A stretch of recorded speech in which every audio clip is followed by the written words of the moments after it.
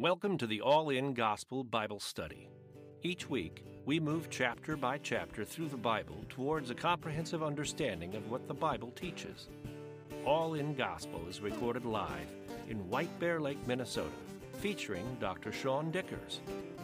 You can support this broadcast by subscribing or donating at the allingospel.com website.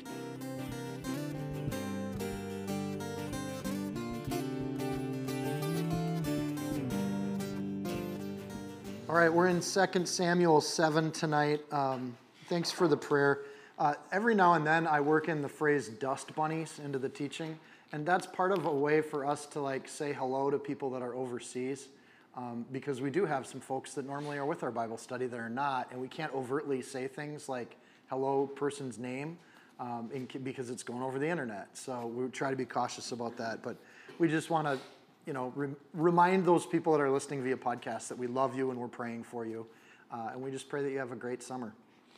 So 2 Samuel chapter 7. Now it came to pass when the king was dwelling in his house, and the Lord had given him rest from all his enemies all around, that the king said to Nathan the prophet, "See now, I dwell in a house of cedar, but the ark of God dwells inside of a tent, inside tent curtains." And then Nathan said to the king, "Go do all that's in your heart, for the Lord is with you." So we start off, chapter 7 is going to be the Davidic covenant, or the covenant that God makes with David.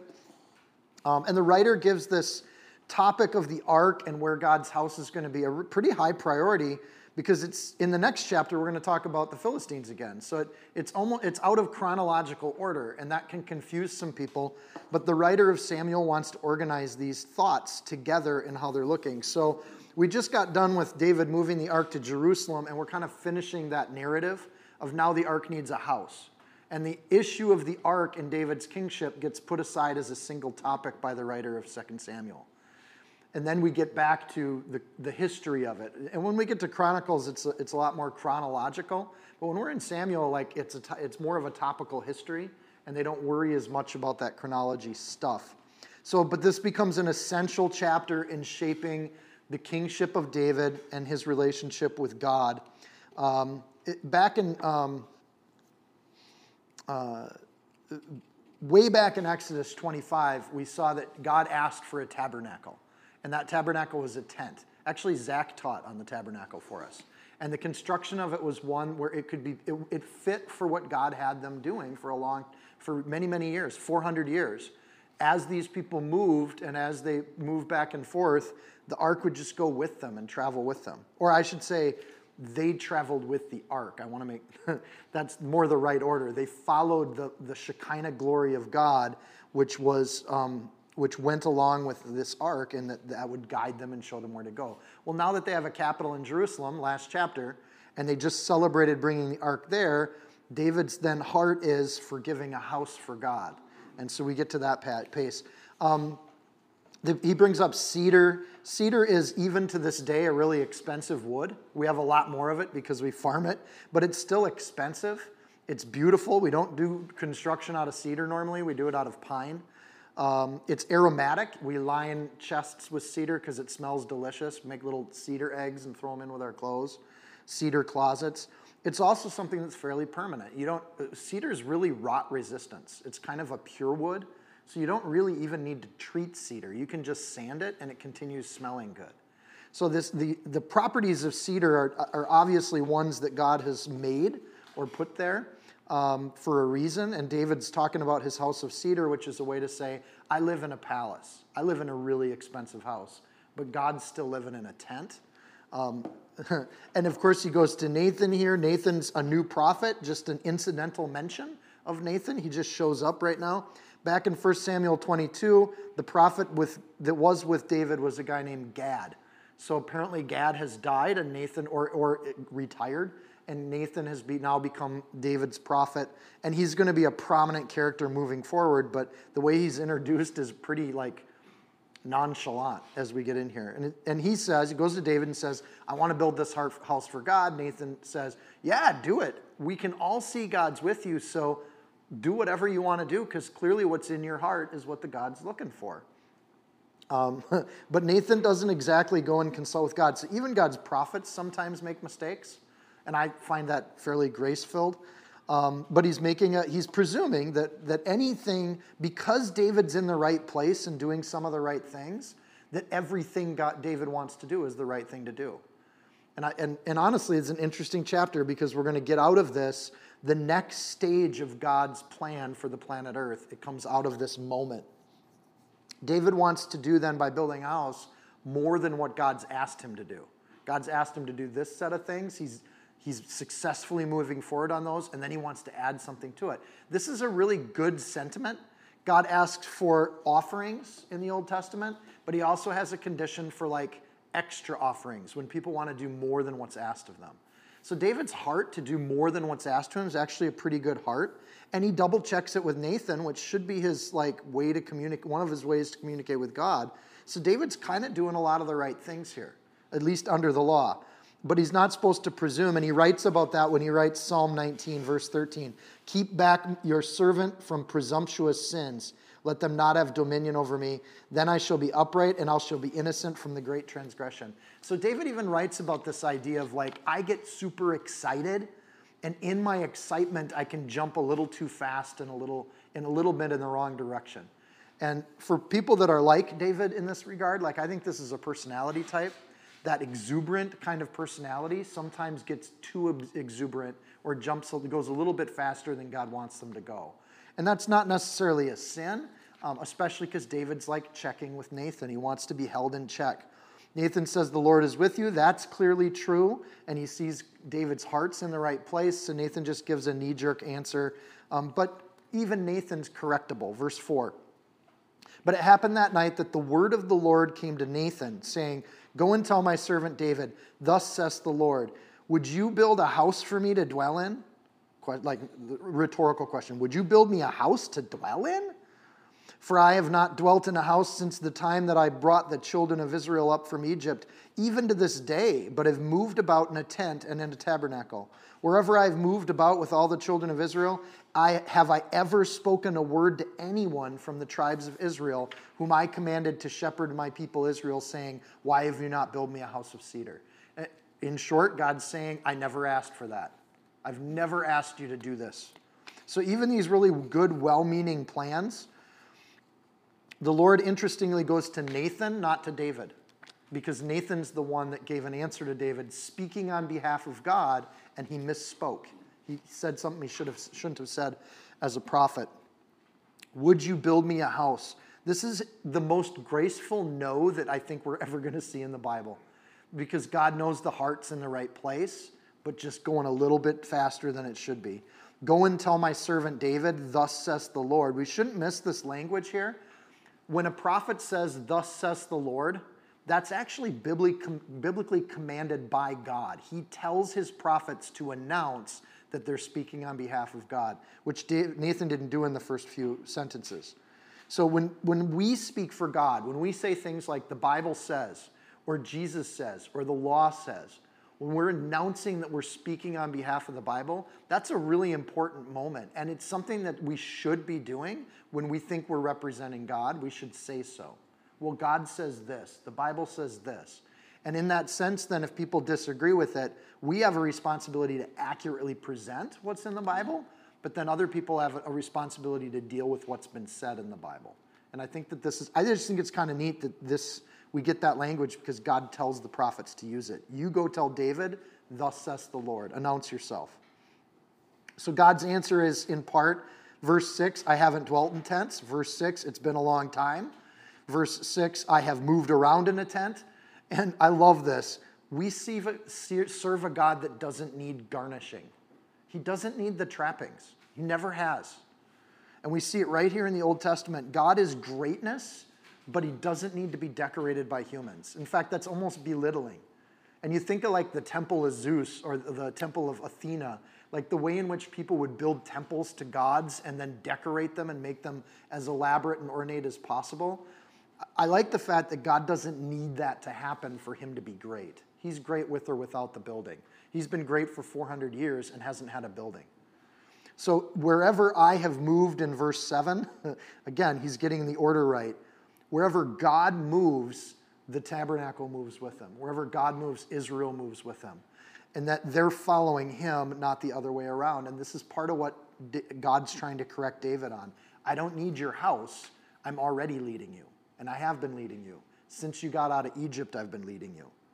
So that verse 7, like, all the time I've never asked for a house, and I don't need one now. So it's not an indiscretion for David to do this, but it's not something God's asked him to do either. And there's a typology here. We don't build ourselves into acceptable houses for God. God builds us into acceptable representatives of God. Does that make sense? Just as a typology of the relationship. That David's not doing anything wrong here. It's just that he's not impressing God because God doesn't need it, right? And God does get a temple built. He just has Solomon build it. And this is where we're going to see him do that. So in saying no to David, he also builds up the correct theology for David that he should understand. Verse 8, and in that he moves us forward. The entire Bible moves forward one step on the revelation of God's plan for humanity.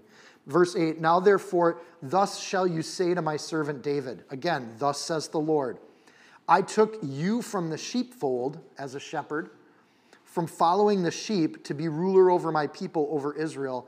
And I've been with you wherever you've gone, and have cut off all your enemies from before you, and have made you a great name like the name of the great men who are on the earth. David, I don't need a building from you. In fact, I've done everything for you. There's nothing you can do for me that I haven't given you in the first place. What a beautiful thought. Again, there's nothing we can do for God that he needs us to do. He's done everything for us. Anything we could do for God is just giving back to God what he gave to us in the first place. And to get that, I think, right, puts us on a nice foundation doctrinally. Here we say, it says, thus says the Lord of hosts. The word hosts there implies not just earthly armies, but heavenly armies too. All powers and principalities, hosts. The Lord is the Lord of everything that's on the earth. So God reminds David he's with him no matter what. And in fact, verses 8 through 9, I'm with you and have been with you. I raised you from the shepherd role to the king role, and I wasn't in a building when I did that. In other words, God's presence extends way beyond the tabernacle. He met David out in the fields. He didn't meet him in the tabernacle. So God doesn't need the building, A, because that's not what he's restrained to. And God doesn't need David's gifts because he gave David everything in the first place. He could raise up somebody else. So I think that humility that he's teaching David is a really important kind of aspect. He personalizes this from talking about Israel to talking about David himself.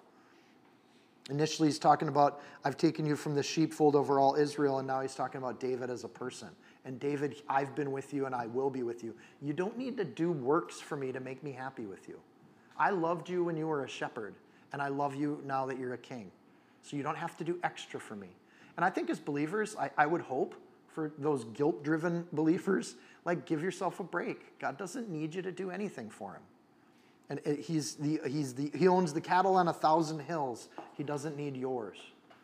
That said, anything we do for God should be a blessing and a gift. So you're a shepherd, and then God basically flips it around and says, but I've been your shepherd. I've gone with you wherever you've gone. So the language there is paralleled. I took you from the sheepfold, following the sheep. Interestingly enough, the shepherds don't always lead the sheep. For the most part, you just follow the flock, right? So David was following beasts around, making sure they didn't get into trouble. And God does the same thing for David. I've been with you wherever you have gone. You're a sheep and I'm your shepherd. And David, and again, is this where David starts writing Psalm 23, right? And you see the connection that God makes for David here. And he's made his name great. God lifted up David's name. He doesn't need David to lift up his name. Again, these are pretty simple ideas, but I just love how God is gracefully saying no, and I'm going to bless the heck out of you. Verse 10. Moreover, I will appoint a place for my people Israel, and I will plant them that they may dwell in a place of their own and move no more. Nor shall the sons of wickedness oppress them anymore as previously.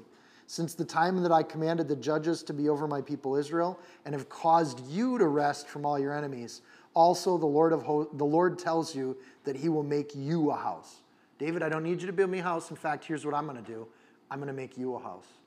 And Jerusalem's going to become their capital. He's going to hand off Israel as a nation to his son Solomon. And under Solomon, they'll have a great period of peace. So God's saying this is what's going to happen. So there's work still coming for David. Of course, he's going to go on. And there's going to be work after David's gone. And so God's saying there's a big picture here. I'm going to appoint a place for my people. Before a temple, there's going to be a place, and he's going to enculture Israel into that place. For my people Israel. God turns to David and he writes to them, these are my people, they're not yours. And just this gentle thing. That idea that David should turn his attention. So David, if you've got extra energy at this point, why don't you take care of my sheep? Why don't you feed the sheep? And I just that idea that God's kind of getting to here is that I'm going to give them a place where they can and move no more, and the sons of wickedness shall not oppress them. Since that time I commanded judges to be over my people Israel, and I've caused you to rest from your enemies. Also the Lord tells you that he will make you a house. In other words, I think God's saying, let's focus on just establishing Israel right now and taking care of what's there. Matthew 25:40, the king shall answer and say to them, verily I say to you, insomuch as you've done unto the least of these, of my brethren, you've done it unto me. David, if you've got extra energy because you have peace, serve the people around you. Take care of those people. Help to build the culture of Israel. Help them to establish and get settled. Don't worry about the temple building. Chronicles tells us why God is doing this at this early stage in David's kingship. God doesn't tell him why, because maybe David wasn't ready to hear it yet, but the why comes later in another study. I'll share it here later in this one. Very gentle teaching about God's eternal nature. God has a plan. Israel's part of it. God has a peace that he's going to allow for a season, and Israel's going to benefit from that. So God's desire here isn't to be served, but instead to serve or give this care. And here's the intention, God receives the gift because he knows David's heart. He just doesn't need it right now, and it's not part of his plan. So this establishing of Israel is the plan. Also, the Lord tells you he will make you a house. You want to bless me, David? I'm going to bless you instead, because I love the heart that you're coming at this with. The word house there, I'm going to make you a house. In the Hebrew, that's bahith. It's used 54 times as household, implying a community of people of biological connection. So this idea that it says house here in a singular, it really in the Hebrew has much more of a context of a dynasty. I'm going to build you a dynasty, David. So that's what he has in mind for David right now. David's life then is about a much larger plan that God has, and it has nothing to do with the tabernacle. And this house is going to last forever. And that's part of this Davidic covenant. When your days, verse 12, when your days are fulfilled and you rest with your fathers, read, when you die, David. When you die, I will set up your seed after you who will come from your body, and I'll establish his kingdom. And he shall build a house for my name, and I will establish the throne of his kingdom forever. I'll be his father, and he shall be my son. If he commits iniquity, I'll chasten him with the rod of men and with the blows of the sons of men. But my mercy shall not depart from him, as I took it from Saul, whom I removed from before you. And your house and your kingdom shall be established forever before you. Your throne shall be established forever. You hear the repetition of the word forever in this passage? According to all these words and according to all this vision, so Nathan spoke to David. David hears this directly from God. He gives that message directly to David, and they start writing it down. Because when God speaks, the Jewish people have learned we write it down and we collect it on scrolls and we keep it a record of what God says. So this is what's called the Davidic covenant. It's important because it's a narrowing of the larger covenant that we've had throughout the Bible. So starting with Adam and Eve, where when he talks to Eve, he says there's going to be a seed that's born from you. The word seed gets pulled out in verse 12. There's a seed that we're looking for, and that seed is a human being that's going to be born unto a woman. It doesn't say that seed will be born unto a man. So there's an important distinction there. And then that promise gets narrowed with the patriarchs, Abraham, Isaac, and Jacob. Actually, Israel's going to be the nation from which that seed comes. So they stop tracking all the nations of the world, a la Genesis, and they start tracking just Israel and what's going on with Israel. So they keep their focus biblically on that. Then you get a Gentile, Balaam, in Numbers 24, saying, verse 17, I see him, but not now. I behold him, but not near. A star shall come out of Jacob. A scepter shall rise out of Israel. So even the Gentile prophets are confirming that out of Israel is going to be this special person that shows up. There's going to be a scepter. In other words, with Balaam, we learn that this seed is going to be somebody that has power exhibited. They're going to be a very powerful person. With Jacob, Genesis 49, that scepter or power won't depart from Judah. So it narrows from Israel down to Judah as a tribe. So now Judah becomes the thing we look at. David knows all of these passages because he's studied them. He's written them down, I hope, because that was his job before he became king. Like, he should be scribing out his own version of the Torah. So it's fairly significant and a turning point in the Bible that now that we've narrowed it from Judah to just David's line, that's a lot of families in Judah that don't have to get tracked anymore. So that makes it a little easier on the little Jewish record keepers in the tabernacle. So as we see this throne get established, we see in verse 12 that there's a seed that speaks of offspring that's going to come from David. That word seed can be either singular or plural. So when we're talking about a dynasty or a household, that seed could be referring to just Solomon as a person, and I think it does in this passage. But it could also be referring to all of David's descendants, which I also think it does in this passage. Like a true prophetic passage, it's both the immediate and the long term. And as the immediate comes true, suddenly as scholars of the Bible, we watch for the long term very carefully. So contextually speaking, this is about a dynasty, and I think that's how David would have heard this when it was spoken. It says, it will come from your body in verse 12, and that's the establishment of the kingdom, right? And he shall build a house for my name.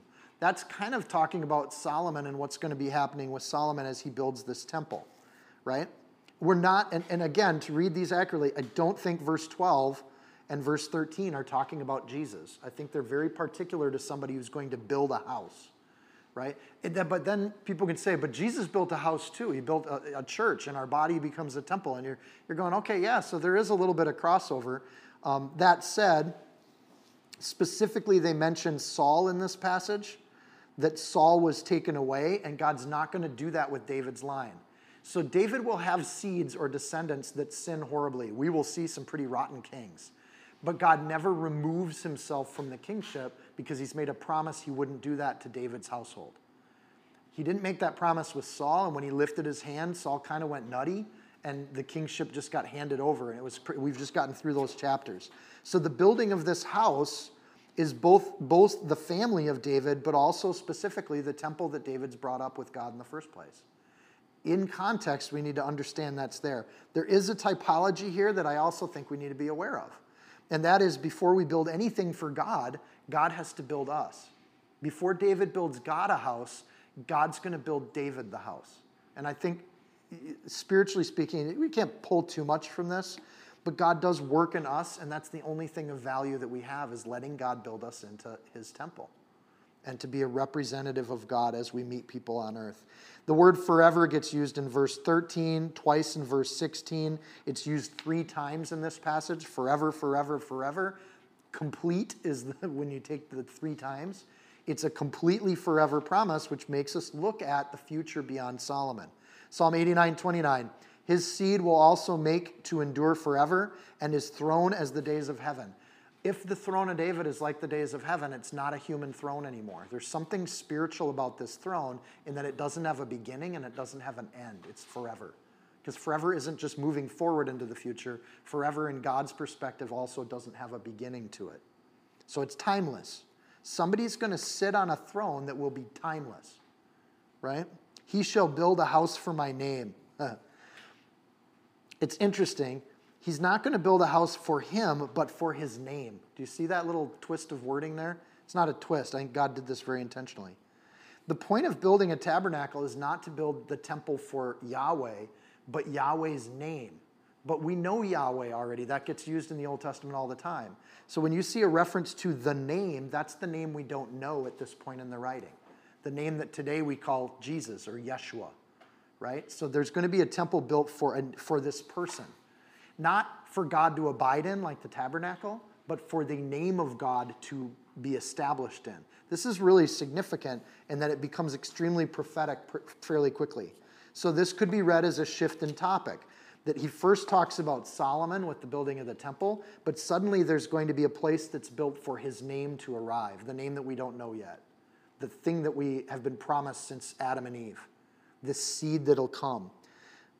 John 1:12, but as many who has received him, he gave them the right to become children of God to those who believe in his name. Right? So even in the New Testament, we see this reference to the name of Jesus being a significant aspect of God's plan on earth. I just love this. So the temple becomes a place for God, and the location is not yet known, though it's looking like Jerusalem is going to be a place. And we will see that his name gets established there, but we don't know the name yet. Again, the whole Old Testament should get us to say, who's the Messiah? When is this person going to arrive? How are they going to arrive? And we get these hints throughout the Bible. Verse 14, there's another hint. I will be his father. Okay, this is going to be of David's seed, but God claims that I'm going to be his father when he's talking about his own name. How can you be the father of yourself? How's that even possible? Do you see how that gets moved? Like the Trinity starts getting worked in here really quick. If he commits iniquity, Solomon will commit iniquity. And you can read that in reference to Solomon. Even though Solomon screws up, we're going to do the book of Ecclesiastes. God's still going to bless Solomon and be with Solomon throughout his whole life. Notice the word if gets used in that passage. I think this is really important. It also applies to Jesus, where he gets tempted in the wilderness. If he commits iniquity, but he never does. So then the rest of the sentence isn't necessarily applying to Jesus. It's very precisely worded. Because he accepts God's guidance, we have the Proverbs from Solomon. We have the Song of Solomon from Solomon. Ecclesiastes gets written. Solomon's going to compose large portions of the Bible because God's going to stick with him even through his iniquities. And I think this is really impressive. There's a special relationship God's promising David's seed. And there's going to be mercy in it. First Chronicles 17 puts a focus on the Messiah. But in this particular passage, the only thing we get is this if word that's thrown in there. If this is messianic, then it's literal, or it can be a literable passage. Verse 12 then, from David, this man is God's own. There's an unconditional promise. And then verse 15 says, by my mercy, the word there is loving kindness, because I adore and love and I'm kind to people at the same time. Because of my mercy shall not depart. So God didn't really punish Saul, he departed from Saul. And that's where we get that idea of how God interacted with Saul. But in this case, he won't depart from Solomon or any of this promise that he's making to him. God keeps his end of the bargain. Verse 13, I will establish the throne, not David or Solomon's throne, but the throne that will be an eternal throne. I'll establish the throne. There's an immediate aspect to this, and then there's this long-term promise of the throne of David. And we call it the throne of David, and it's the throne. Interesting. The throne then exists as long as David's descendants are around, whether or not they're ruling a nation called Israel. So there's still a throne of David even after they go off to Babylon. There's this royal order that is the seed of David, and the throne then is bigger than even the nation's sovereignty. Until somebody sits on that throne that's eternal, then that promise is still in waiting, and we're still holding on to that. So David's line will sit on the throne for 400 years. It's an honor for David's family to be able to do that, and then the line gets cut off, and it becomes a stump. Jeremiah 36:30. Therefore, thus says the Lord concerning Jehoiakim, king of Judah. This is right as they're going into Babylon. And God says this to Jehoiakim, who's on the throne of David. He's David's descendant. He shall have no one sit on the throne of David. But the throne continues, even after Jehoiakim doesn't get to sit on it anymore. So so the throne sits vacant, but the throne continues to exist. This is part of the Davidic covenant. It's what he's promised him. This creates a stump in the family tree. But the roots in the tree still go deep. There's still something there. And there's still life in there. Have you ever seen a tree that gets cut off, but a year later all the sprouts pop up around it? Listen to Isaiah 11, 1 and 2. There shall come forth a rod from the stem of Jesse, and a branch shall grow out of the roots. So yes, the kingship's going to get cut off. They're going to spend some time in Babylon. And then out of that time, when there's no kingship, right? The Greeks take over, then the Romans take over, but the line of David's still there, and someone will rise up to sit on the throne once more. So you get this sense, but all of this, again, is part of God promising an eternal throne that's beyond finite human beings that someone's going to sit on. God made the promise before cutting off the stump. I just think that's great. So even as he's about to withdraw the nation status, the sovereignty of Israel, he's making a promise to that king of Israel that his promise is going to endure through Babylon. Behold, the days are coming, says the Lord, that I will raise to David a branch of righteousness. A king shall reign and prosper and execute righteousness on the earth. Now this is his name by which he shall be called, the Lord of our righteousness, which is like a bait. It's like, oh, I thought we were going to get the name. We just get a name. Jeremiah 23, 5 and 6. So verse 16 makes two promises. Look at it carefully. David's house and kingdom is going to be established, and David will see it. It will be before David that he sees his house get established. He'll see his son sit on the throne. Okay? At one of the increase of his government and peace, there'll be no end upon the throne of David over his kingdom, to order it and establish it with justice and judgment from that time forward, even forever. The zeal of the Lord of hosts will perform this. David's also going to see, because he will be with God, he's going to see Jesus sit on a throne too. So this is something that he'll be able to witness the impact that he's had on history. What a blessing. Like, what an amazing thing.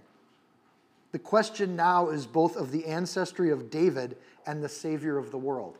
So at this point, all the priests in the tabernacle, they're going to start tracking all the sons of David, which we've already seen happen in the last two chapters.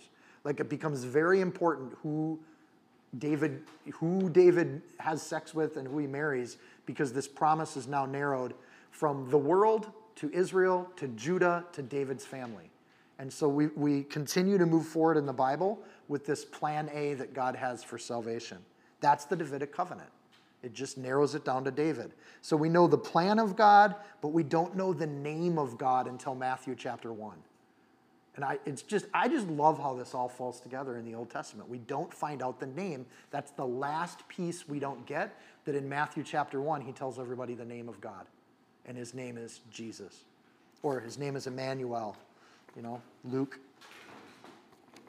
Micah 4:5. For all the people walk each in the name of his God, but we walk in the name of the Lord our God forever and ever. We also know that Jesus is the builder of the house. Hebrews 3. We know that Jesus is the builder of the church. 1 Peter 2:5. You can apply these verses to Jesus fairly easily, right? He builds the church, he builds the house, and he builds that for eternity that'll come through. 1 Chronicles 22 explains why God passes on David to build the temple. Again, he tells him later, but here's what 1 Chronicles 22 says: You've shed much blood, and you've made great wars, and you shall not build a house for my name, because you've shed much blood, and on the earth is my sight. In other words, God doesn't want to be associated with David's slaughter. Remember, he slaughtered entire villages, women and children. And one way, if you're anti-Bible, you can read that and go, see, look, God's people killed women and children, and it's horrible. But actually, the consequence of that is David's not going to have the honor of building the temple. And we see that, again, later in David's life. At this point, God doesn't, point out David's sin to him. But all that killing that David did has a consequence, and that is the person who did that isn't going to be the person who does this. He's going to have a great distance from that kind of thing, even symbolically. So he slaughtered those Philistines back in 1 Samuel 27, and here we see kind of a consequence of that. Actually, in 1 Chronicles, we'll see it. Here we just have God saying very gracefully, no, David, you don't get to build my temple. And he doesn't give David a reason. And in that sense, you got to respect David for not really asking for one. He's just, okay. And that obedient heart just comes right out. So then we get to David turning around in thanksgiving. Again, most people, when God tells them no, they get kind of disappointed. David's just happy God's talking to him, right? I'm just glad I know, and then I can move forward. Verse 18. Then King David went in, and he sat before the Lord. And he said, Who am I, O Lord God? And what is my house that you've brought me this far? And yet this was a small thing in your sight, O Lord God. And you have also spoken of your servant's house for a great while to come, in this manner of man, O Lord God. Again, we see another character in the Bible use this phrase, who am I? Who am I, O Lord God? On the day of our salvation, I think a lot of us have had that feeling. Who am I, God, that you would come and touch my heart? Why me? All the people on the earth, and you suddenly care about my life enough to where I feel you working in my life? Why would the God of the universe care about a speck on the earth like me? And David just has this, man, he wants to do good things for God, and God just says, I'm just going to keep blessing you, David. That's the plan. And David's response then is, well, who am I that I deserve this kind of honor? God's gift may not, David in giving a gift to God is trying to elevate God, but in truth, it's the giver of the gift that is the one that has the largesse. And this makes God even bigger, I think, to David, that the response of the no is that he praises God. Let me say that. I just want to make sure I say this right. David's so impressed with the grace and the bigness of God in doing this that the natural response is praise. God, you're amazing. And let's say David did get to build the house for God, then he's doing everything that he thought was appropriate. But when God steps it up a notch and actually gives this great honor to David, David's proper response and our response when we see the grace of God should be worship and praise. David positions himself as your servant. Don't miss that. Verse 19, your servant, and that he accepts God's no, and as a good servant, there's no hint of disappointment in David's response. There's nothing where he's like, oh, please God, how come I can't? Why can't I do this? It's just, I'm your servant. If you say no, I accept your no. Frankly, to think of the work that David doesn't have to do because God doesn't make him do it. Like, I don't know about you, but constructing a building is a lot of work, right? Dwayne would know that. But David's thinking, I'm going to do all this work for the Lord. And the Lord's like, I just don't need the work. So at some level, David's not lazy. Like we know in 1 Chronicles 29, he immediately starts gathering all the materials so Solomon has everything he needs, right? It's not that David's lazy, but just that idea of, well, this is one major thing David does not have to do. And he gets to prep and serve and help Solomon get ready to do this great work. So even the humility of David, that he doesn't have to be the one in charge of the big, great thing. He can just bless the person who will be. The phrase, you've talked about my household for a great while to come. David clearly understood the prophetic aspect of what God said to him. Forever, forever, forever. And David responds and almost kind of mimics that back to God. In this, the manner of man. In the Hebrew, that's zos Torah. One way to read that then is this, the law of man. Just his amazement at God. It's this. It's an emphatic phrase. And rhetorically, we don't think like this as humans. So God isn't limited to how we think about things. And just this idea of, is this the manner of man, O Lord God? That's kind of a rhetorical question. Is this what you have planned for us, really? And it's just an amazing thing. Verse 20, now what more can David say to you? Again, that's rhetorical. The answer is nothing. There's nothing David can say or do. I think for some humans that's a frustration almost. I wish there was something I could do or say that would please my God. And the reality is it's our heart that pleases God. It's nothing we do or say, right? It's just who we are and what God makes us into. Now, what more can David say to you? For Lord God, Lord God, know your servant.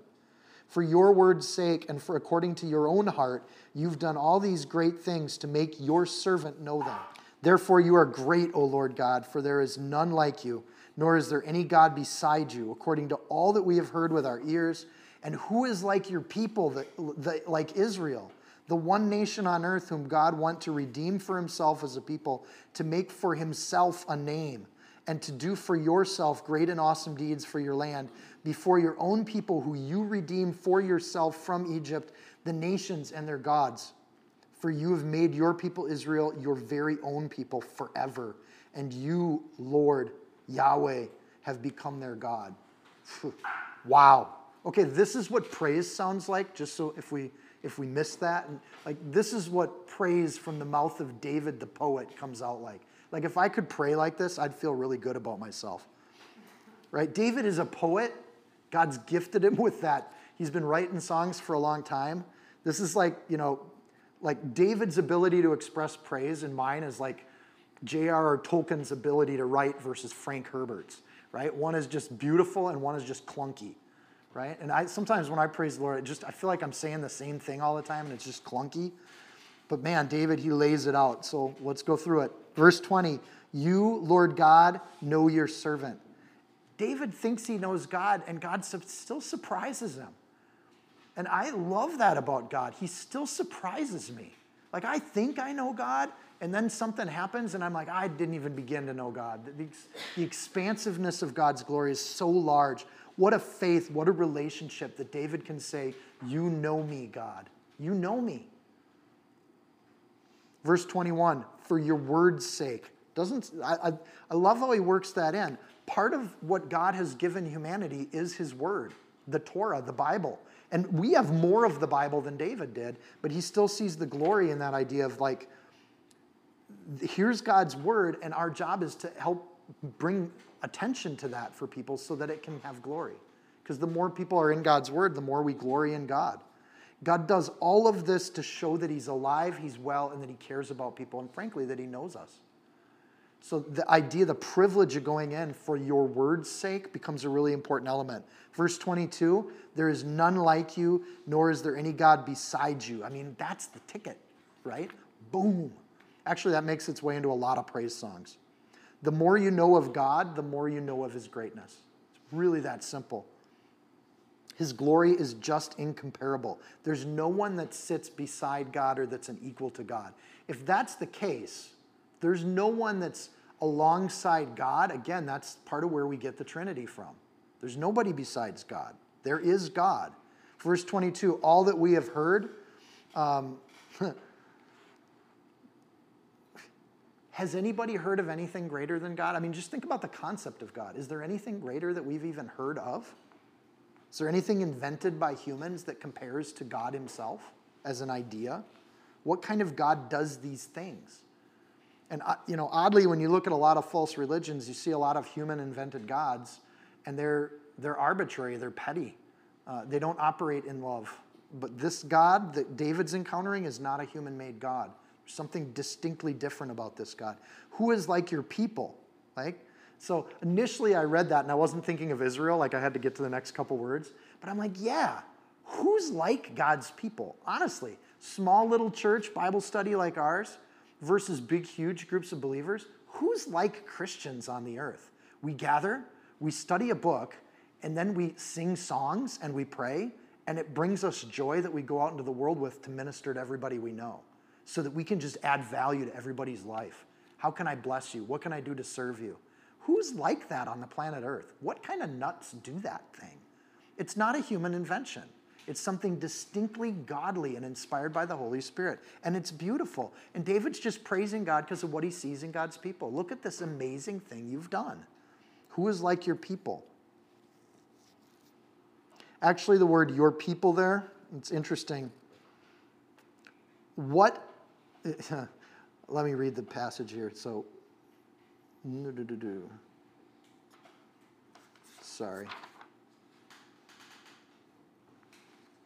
And who is like your people? Actually, the word there is different from the word that's at the end of the sentence. So there's your people there, and then there's for himself your people. So just looking at both of those, the first one is goy, which means Gentiles, which means any nation on earth. Who is like what goy nation on earth, would be one way to read that, is like your people Israel.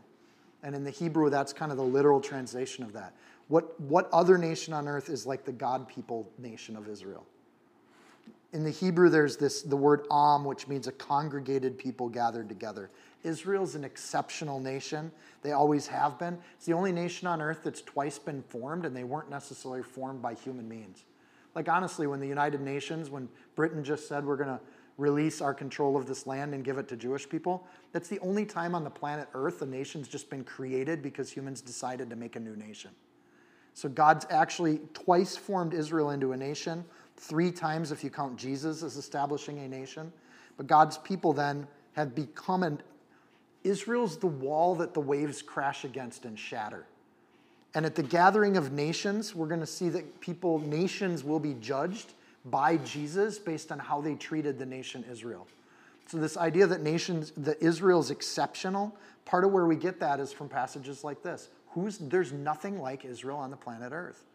William Coyne wrote a book called Eye to Eye. It's an interesting book. You may or may not agree with Mr. Coyne, but the idea in that book is that every time there's been a meeting of the nations to decide how to divide Israel, well, you get this land and you get this land, the nations that have advocated on splitting the land of Israel have actually had major catastrophes.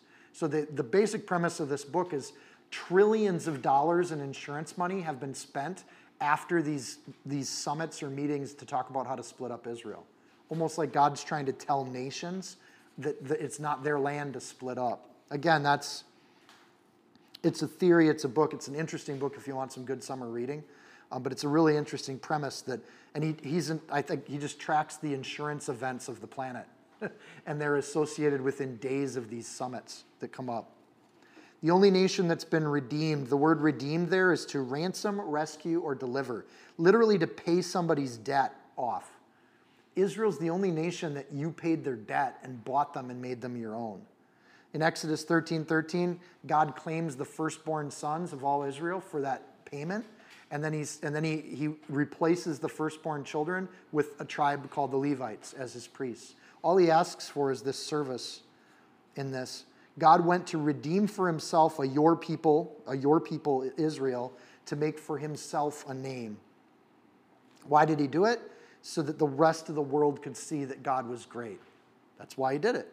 To do for yourself great and awesome deeds. God's going to redeem the nation, make a name for himself, and then do deeds in favor of that nation to show the rest of the world. So it's David's replying to God. He's actually saying things, and he's not claiming to be a prophet here, but it's not hard to see through the history of the world how Israel's been pretty special. They're the only nation in the world that when they get attacked, they usually gain land. So go ahead and try to attack Israel and see how that goes for you. It historically never really goes well for the attackers. The word before we've seen a few times now, it's panim, which means in the face of or up in the grill. Like our dog comes up right into your bubble. Like Dan knows this. You're trying to study the Bible and our dog walks right into your space. That's panim. You can't miss what happens panim before your face. It's unavoidable or something you shouldn't be able to avoid from seeing. That's how Israel is. If you track their history, it should be pretty obvious that there's a God that supports them. There's a book that talks about the turning points in history. Secular writer. The number one turning point in history is when the Assyrians went to wipe out Israel with a massive hundreds of thousands of soldiers, and then overnight the soldiers disappear, and historically nobody knows what to do. That the might of Assyria was so huge and so dominant, and overnight they just disappear as a force on the planet. What happened? And the reason that becomes the secular writer's turning point is because that would have erased Judaism from the planet and Christianity. Two of the major world religions, and you could even count Islam 700 years later that built off of those texts. So all three major world religions would be gone if the Assyrians wiped out Israel under Hezekiah. But they didn't. They just magically disappeared. And that account becomes one of the major turning points on earth. Mess with Israel, you got to deal with God. This reads then as gratefulness from David. He's just astounded that God has made this nation, that he's put David as the king of this nation. Who am I, Lord, that you would do this? Who is your nation that you would love us so much? Right? And we read through the wilderness. These are stubborn people. They're not perfect people. They're not particularly holy people. In fact, you could argue they're the most ornery, stubborn, nasty people on earth by culture, and that's why God picked them. If God can use those people, he can use anybody. Right? So you got that idea. And to not be at risk of being anti-Semite, I'm saying that with all glory for Israel. They are the glory of God on earth because of what God's done through them, right? Even if you look at the last 50 years, percentage-wise, Israelites account for far more of the Nobel Awards in all areas of research and science than any other people on earth. It's stunning what they've contributed, what they've added to the earth. Right now, they're revolutionizing drip irrigation technology, and they're sharing that information with the world, which makes more food on the planet. Think of the blessing that is alone, that one development. Not to mention developments in every major field of science that we have. There's generally people adding and advancing those fields, and that's being contributed to by Israel as a nation. Small little speck of a nation on the planet, massive impact. And for some reason, we always pay attention to it. It's hard to watch the news for a week and not see Israel be in it at some level. Like, all eyes are on Israel. Like, for some reason, that nation stands out geopolitically. It's in the middle of a lot of the trade routes, always has been. But just the idea of the attention it gets, the contribution it makes, and the way in which nations are blessed or not blessed based on their perspective on Israel. Stunning. It's amazing. God went to redeem them, and there's a reason for what he's going to do, and he's going to do so much more with Israel. This is just the beginning. And we can watch this in our generation and see what's going on. Verse 23, the nations and their gods, the ancient people all had their own gods. There weren't a lot of atheists in David's world. Everybody worshiped somebody, but look at this God that's serving Israel. It's amazing. The awesome deeds that he refers to. What deeds are we going to see God do with this nation that just got established? Verse 25, now, O Lord, the word which you have spoken concerning your servant and concerning his house, establish it forever and do what you've said. I love that David just repeats what God said. That's all we need to do too.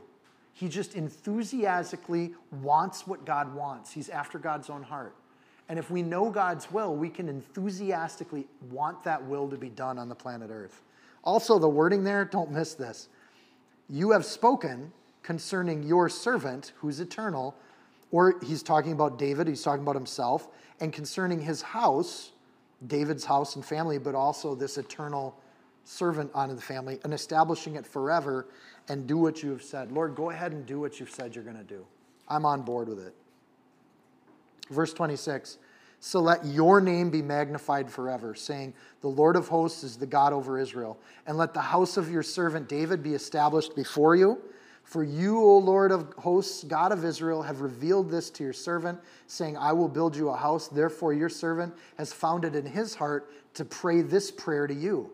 And now, O Lord God, you are God, and your words are true, and you have promised this goodness to your servant. Now, therefore, let it please you to bless the house of your servant, that it may continue before you forever. For you, O Lord God, have spoken it, and with your blessing, let the house of your servant be blessed forever.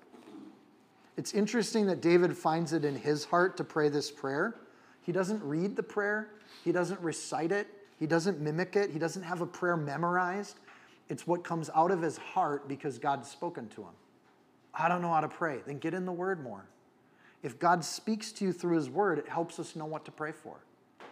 Like, God has a heart to save all the nations of the earth. We should be preaching the gospel in season and out of season. Okay, then we can pray for that. Lord, help me to learn how to preach the gospel.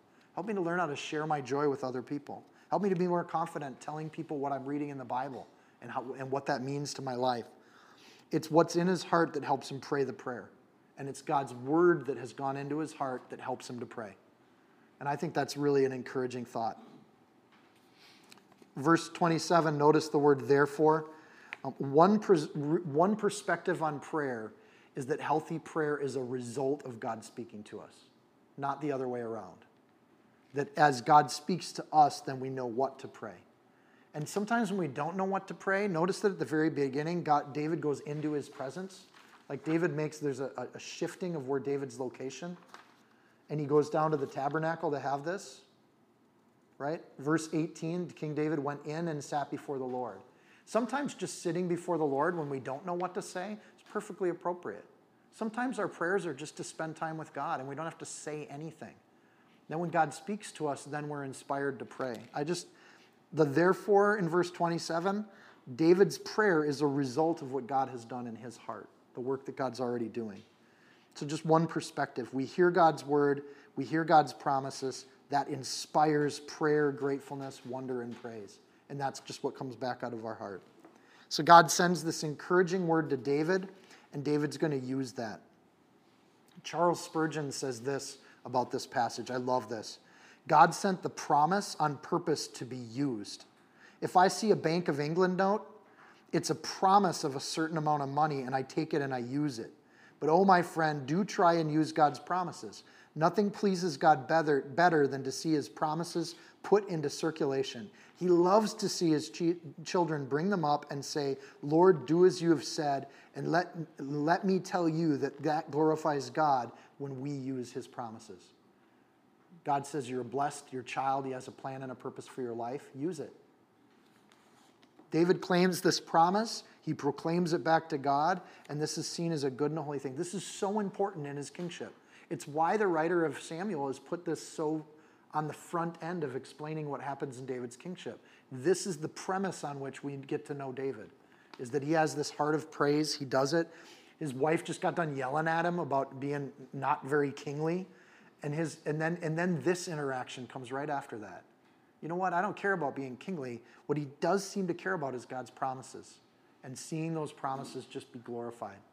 And we get to just get to know David, and what a gentle soul, what a sweet soul, what a brother in the faith. Like, I can't wait to meet David. I don't think David had too many issues with equivocation, right? I don't think David wondered if people wanted to hear about God from him or not. I think he just had a heart of praise, and it was just overpouring. God's nature and God's role has affirmed David's belief in his promises, right? God is worthy of our praise because he's God and he does these kinds of things. Why does God set up Israel for the rest of the world to see? Why does God put you in the lives of everybody you know? Because he has a plan. And it's an honor to be part of that plan. Knowing God's will then becomes the core of serving God's will. This is what fuels David in his kingship. Matthew 6:10, Jesus teaches us how to pray. And pick up on this language. Your kingdom come, your will be done on earth as it is in heaven. God's kingdom is coming. This is the book of Matthew, right? It's all about kingdom. We're supposed to pray that that promise comes to be. We're supposed to be in line with God's will on that. And he taught his disciples to pray for the same things he's promised. Verse 28, and now, O Lord God, you are God, and your words are true, and you have promised this goodness to your servant. This is the core of what we've covered in the Bible so far. We started with in the beginning God, and David has come to almost virtually the same conclusion. O Lord God, you are God. And this is called belief, and it's the core of what's going on in this situation. So then we get to 2 Samuel 8 next week, apparently, because I just have the raw chapter here without any notes. So we'll wrap up early tonight. Let's pray. Dear Lord, we just thank you for your word and for the blessings. We thank you for the covenant that you made with David, that you would work through him to bring your name to glory, Lord, that you'd build a house for your name through the seed of David, Lord, and we just appreciate and love the promises you've made. Lord, we want your kingdom to come. You built a kingdom with David, and you've promised a new kingdom with Jesus. And Lord, we want to see that kingdom grow. We want to see it happen like on earth as it is in heaven. Lord, we want to see that the name of Jesus is glorified to the ends of this earth. It's the command you've given us. And Lord, help us to start as we leave here tonight and go to work and go to school and go out on Monday morning to do whatever you've put in front of us. Lord, help us to continue to proclaim your glory and your name to the folks that we meet and know. May they see you in us. May it not be hypocritical, Lord. May it be authentic and deep down. May our love be abiding because you've loved us first. And may we just reflect that to other people. Lord, help us to have grace and mercy and love. Thank you for the way in which you saw through David's failings and used him to establish a throne.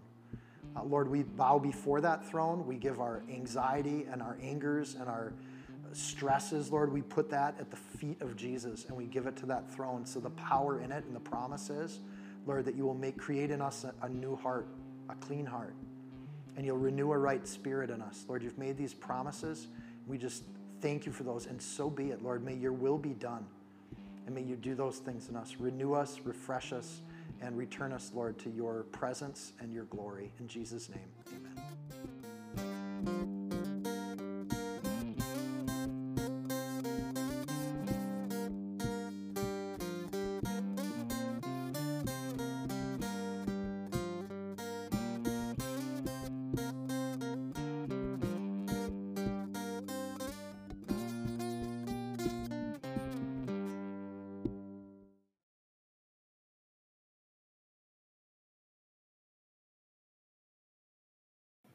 If you found this teaching helpful, insightful, you can support this podcast by sharing it with a friend.